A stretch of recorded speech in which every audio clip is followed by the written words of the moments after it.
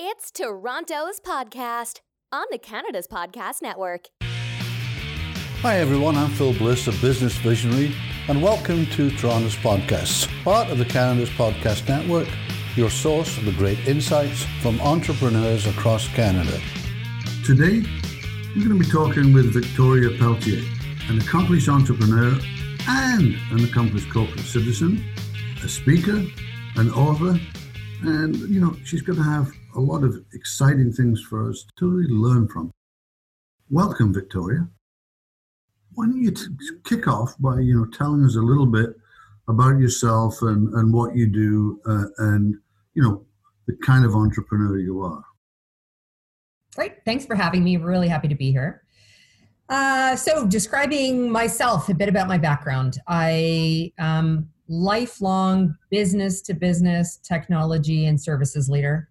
I've been in and out of big corporates my entire career as an executive, became an executive at 24, and what I would call an entrepreneur within those organizations, having built new business units, new products, and service lines. And I've always had the proverbial side hustle that has led itself into an entrepreneur through both startup of companies as well as acquisition of some, and now subsequently sitting on the board of many and an investor. That's cool. I mean, can you give us, some examples of that kind of side hustle thing in terms of, organizations and that you're a part of, you've invested in, etc.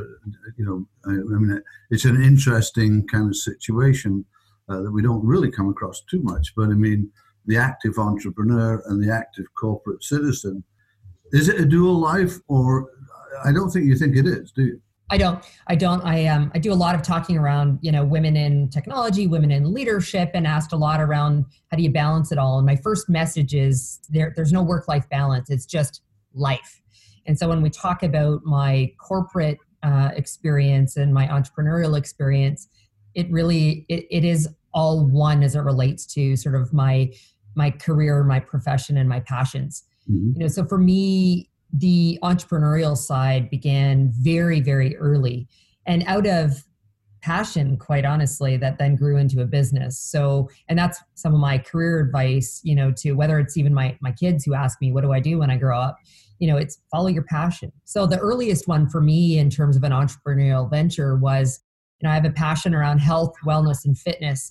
And one of those things was around natural bath and body products. So I somehow got interested during my, very busy 70-hour-a-week job to coming home, and a bit of sanity was, the artistic side, making natural bath and bodywork products, soap.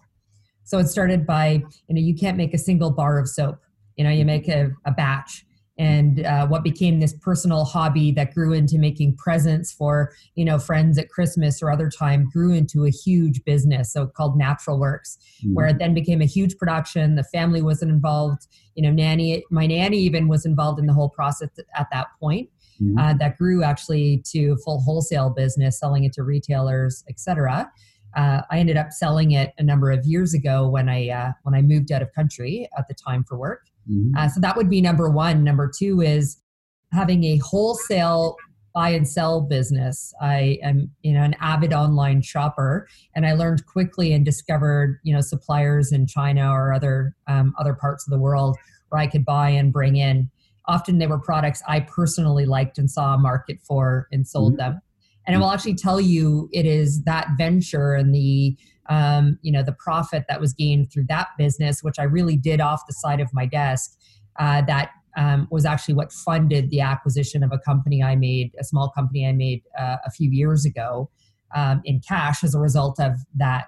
I'm a bit of a, part of me from a corporate standpoint, the reason I love the big corporate is there's big, hairy, complex challenges, that I'm solving for. I've been through 18 mergers, acquisitions, that, created, so much learning and complexity. And that's great experience to take out into your own businesses. Yeah, exactly. So let's move on to a little bit. I'm actually really interested. How the heck do you manage to live a corporate life, run these businesses, as you said, off the side of your desk, and have kids and time and a marriage and all of those kind of things. How the heck do you do that? So there's a few things I will tell you. So first of all, my mobile phone is an extension. It's rarely disconnected to one of my hands. Sad or not, but I live by my calendar. That's why it looks so strange when I turn mine off at the beginning of the meeting. That's right. So it's extreme discipline and time management is number one. The other is I've gotten very good at setting boundaries. So not only, expansive ones in terms of setting lofty objectives and goals for myself, how far do I want to go within those bounds, but also being very clear around the things that I'm going to say no to, and really focused on understanding what brings value to me professionally, whether that's my corporate world, the businesses I own and operate, the mentorship I do of other entrepreneurs, and quite frankly, even personally. So if it brings me no joy, there's no value in it, then I've gotten very good at learning how to say no. So let's move to some more kind of regional things. This is a national network. So we're in Toronto, or Greater Toronto, if you like, GTHA. What are the benefits of doing business here? In Canada, I'm a very proud Canadian. I have lived and worked, however, in each of Canada and the US, and there are distinct differences for sure. I don't think anyone would dispute that.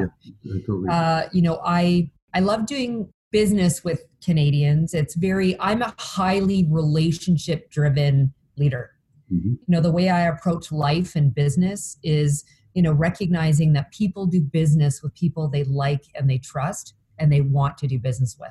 Mm-hmm. And Canadians, I've lived in New York and worked there, and it's a very different, there aren't smiles necessarily on the subway while you're commuting, et cetera. And so I enjoy that aspect. That's actually what's enabled me to be as successful as I am, I think, is because I've spent a significant amount of time focused on building relationships. And generally Canadians, are incredibly open and accepting and will engage in those so easily.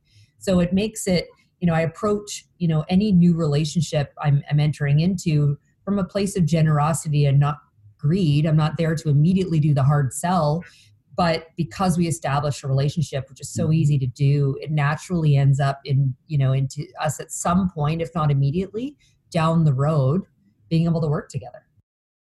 Entrepreneurs are creative, so we need to have great ideas.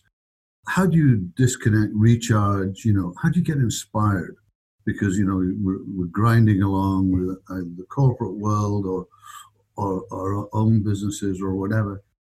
How do you manage to take time to find that spark, if you like? Yeah, so I'll tell you, one of the most sacred times for me is actually my gym time in the morning. Mm-hmm. So I'm not big on meditating or yoga or quiet time because I find it hard to calm and quiet the brain, period. But so I've blocked my calendar in the morning. I found people were booking me for very early morning meetings. And I said, no, like I get up at 4:30 or 5, depending on when my first meeting of the day is. Mm-hmm. And I work out at the gym, headphones on. I kind of vacillate between podcasts, which I do love listening to, and music. Mm-hmm. And in between sets, or even while I'm working out, like that's the moment where these great ideas come. So I'll just finish. I do a lot of weight training, a minute or so between sets. You'll catch me on my phone because I'm emailing myself a reminder that I need to follow up on this or do that, or I had this great idea that I want to research a little more. Mm-hmm. Okay. You're great because you've got this corporate thing and this entrepreneurial thing. What are the best things about being an entrepreneur? Why aren't you just happy here? Yeah, for me, I mentioned earlier, that in the corporate setting, it's this, massive, really, really complex and hairy with, managing thousands of individuals. And so that satisfies one side of, my appetite. But the other side, is the ability to be nimble, to make decisions quickly, to test and act ideas and see how well, they're going to be received by the market.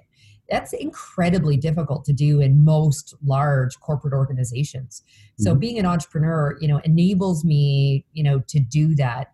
you talked about sort of being creative, and I view a lot of it around creativity, right? Mm-hmm. Working very directly on marketing materials for the products and services, that, I would buy, or I think that there's a market for, that whereas in a corporate world, I've got a whole marketing team who does that, and I might not actually be able to play in that space. Mm-hmm. So for me, it's the best of both worlds, the complexity and challenge of this massive organization that I'd aspire to build my own business to. Mm-hmm. But in the meantime, having a smaller business or businesses that it can be involved in and feel like I derive immediate near-term value, and just I get so much joy out of. Yeah, I get that. I get that.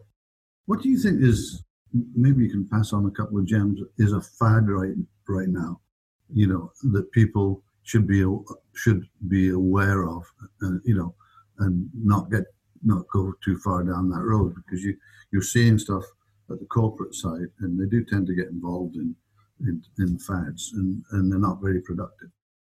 I don't know that I'll say, so there's a massive skills gap, and one that's the train's coming hard and fast, which is from a corporate perspective, we need to be prepared for, but actually serves incredibly well from an entrepreneurial perspective. Mm-hmm. And even for those who are looking to move towards that path, the whole notion of side hustle, the gig economy, right? Mm-hmm. And how we need to be prepared for that. I don't think many corporates are not yet prepared for how they're going to address that.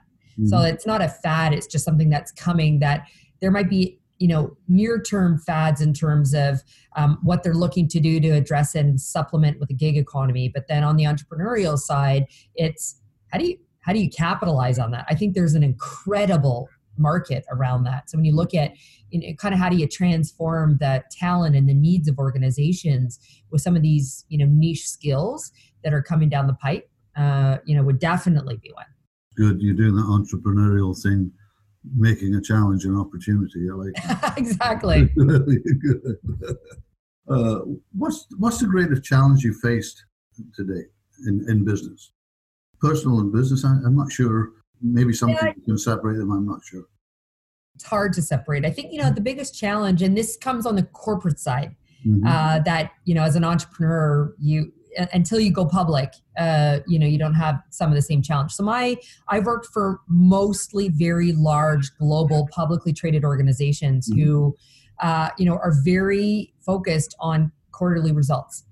Mm-hmm. And that for me is, it's a necessary evil, but at the same time, it challenges a little bit of that sort of values system. As I mentioned earlier, my focus on relationships. Mm-hmm. Simon Sinek has a new book called The Infinite Game, right? And business is an infinite game. And in these large corporations who look at quarter-to-quarter results, and the short term gets prioritized sometimes over the longer infinite game. So for me, that's a challenge between, we do the right thing by our clients. If we want to be their trusted advisor and build relationships, mm-hmm. for the long term where they're going to continue to want to buy directly from you, then it's this very fine line between serving the needs of the shareholders and the organization itself with those, that are buying from you. It's that constituent. So that for me has always been a challenge, because I don't often like the trade-offs that it feels as though we're forced to make. So from a leadership perspective, that's one I've been pretty vocal on, that I think focused on that longer term infinite game, will ultimately lead to greater success, but a challenge in that environment for sure. What are the top three things on your bucket list, vision board, whatever you want to use at the moment? Top three things. Well, I had one that I had to cross off a few years ago, which was to make the top 40 under 40. And they stopped it for a few years, and then brought it back after I turned 40. But the next one would be, I want TED Talks to come to me. I want to stand on that stage, big one. And deliver and talk about sort of my journey around being unstoppable. One of my mottos is no excuses. I sign a lot of my, social media posts. Mm-hmm. So that would be a big one. And, ultimately I'd love to, become CEO of, a significantly larger organization than those I've been CEO owner, of in the past, whether that again be in the corporate world or, on an entrepreneurial venture through acquisition or organic growth. When you're faced with an unexpected challenge, how do you typically handle them? It's funny, despite being very type A, and I talked about living by my, calendar and schedule and all of that discipline, at the same time, there's a lot of go with the flow, and there's a little bit of gut feel in that. So for me, I, years ago, sadly, my ex passed away, and we had shared custody of our children. And I was traveling significantly. I was in a role that was based in New York, but living in Toronto. Mm-hmm. And, after my ex passed away, I had no one to watch my children when I traveled for work. And, so that for me was, I was 18 months into, actually a year into the role. I left after 18 months with that organization because I needed to make a very tough decision. And at this point, here's one of those where doing the right thing is a balance between the needs of your family and loved ones and the personal needs you have with those professionally. So for me, it was time to take a very deep breath and assess what's really important to me. And first and foremost, my children. So I needed to make a choice. They were 13 and 9 at the time. So after about 6 months of trying to navigate within that organization I was at the time to find a new role with less travel, or in a different location, I ultimately made the decision to leave. Coming back to Canada, it was a smaller size and scale by nature of our, the size, of our country, but it gave me what I needed, what my children needed from me at the time, to be home with them much more, to focus on them. Dealing with that kind of adversity meant, a lot of inward reflection, and being comfortable that I was stepping off the path I had planned for myself for a period of time to do what was right, going back to sort of that living much more holistically, around that focus and what was going to be the best for all. What's the best piece of advice you've ever received? Long before Brené Brown became, famous for her vulnerability research and talks, I was actually told by a leader that his words to me were, Victoria, it is okay to be vulnerable. And I realized because I became a senior leader and an executive at such a very early age, I wore a mask. I wasn't my authentic self in a professional setting. Right. And so there was a view of me by many of my colleagues for being my nickname was the Iron Maiden, quite frankly. And yet my best friend calls me Turtle, right? Tough exterior, but I'm a marshmallow on the inside. And so learning that that's how others viewed me, that was an instant moment for me to stare at myself in the mirror and say, like, I need to change the way I'm leading and be the type of leader that I want to work for. Mm-hmm. So having him tell me that it was okay to be vulnerable and hearing I had this nickname I wasn't proud of, that for me is the best advice I've ever gotten, because it almost instantly it was hard to change some of those behaviors.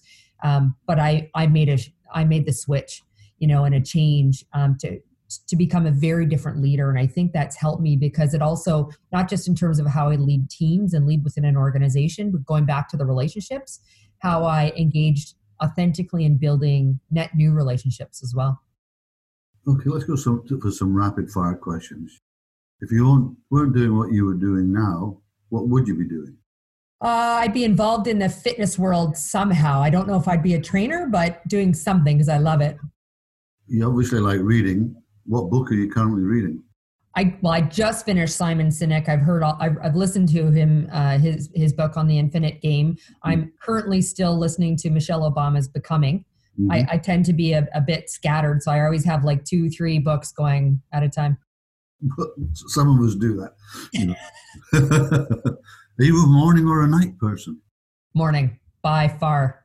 Seems to be the thing for entrepreneurs. It's kind of a 80-20. If you had to pick, and you've covered this a little bit, but just one word to describe yourself, what would it be and why? Unstoppable is my word. I come from a very, very difficult childhood and youth. I was in the child welfare system prior to being adopted, and have overcome a lot of adversity. Yet my mindset is that nothing is going to stop me. And so I live very much with that. I don't think my children love it because the no excuses mindset, they don't like to hear. Is anything keeping you up at night? Yeah, my brain. I'm now, this is, again, being in my 40s, I need to use the washroom in the middle of the night now. And then when I go back to bed, I can't shut it off. So it tends to be just constantly, going. So there's no kind of stressful moment per se that keeps me up, but rather just, how do I continue at this pace and get everything done that I want? So that literally will keep me up at night. What's your favorite place in the world? 2, New York and Paris. Love them. Love them. What are 3 non-negotiables that have to happen in your morning routine? I mentioned my workout. That's number 1. Or probably over the last couple of years, it's watching the news in the morning. Mm-hmm. I used to not enjoy that so much, but now I'm a bit of a fiend in watching and listening to podcasts. And I'm a massive music fan. So although it's coupled with the first one around my workouts, getting that in as well and getting me moving. This is the kind of funny one that we end up with. There's a small tropical island in the middle of the ocean with only one phone booth and no internet. We drop you off there with no technology. You don't get a laptop. You can always use the phone booth to call us and we'll come and get you. How long would you last before making that phone call? And what would you do? 4 or 5 days. And I will tell you why 4 or 5 days. So I love traveling. You mentioned earlier, that I'm a traveler. And one of my trips per year, at least, is typically to go somewhere south, to go somewhere warm, and to sit on a beach and not live by any schedule. However, even though I almost always book a 7-day trip, after 4 or 5, I'm done. That's all I need. That's kind of the number to recharge me and to go. And I think at that point I would go a little bit crazy and need to get out. Victoria, thanks for coming on. That was a really good interview. And I always like, we've got lots of people that listen that want you spark something with and they want to connect with you. How can they find you online? Sure. So I do have a personal website, which is victoriapeltier.me. But I'm also very prolific on LinkedIn, large contributor there. So if you Google me, I'll come up as the top hit for Victoria Peltier, and likely it'll take you directly to my LinkedIn. Thanks for coming on the Canada's podcast. And, hopefully we might see you again soon. Okay? Sounds good. Thanks for having me. Thanks, everyone, for taking the time today to listen to Toronto's podcast on the Canada's Podcast Network. I hope you enjoyed the podcast today. Make sure you sign up for our newsletters or write a review for us on iTunes. You can connect with us on Twitter, Facebook, Instagram, LinkedIn, or at canadaspodcast.com, where you can listen, discover, and engage. You can also check out what other entrepreneurs are doing across the country. I'll see you next time.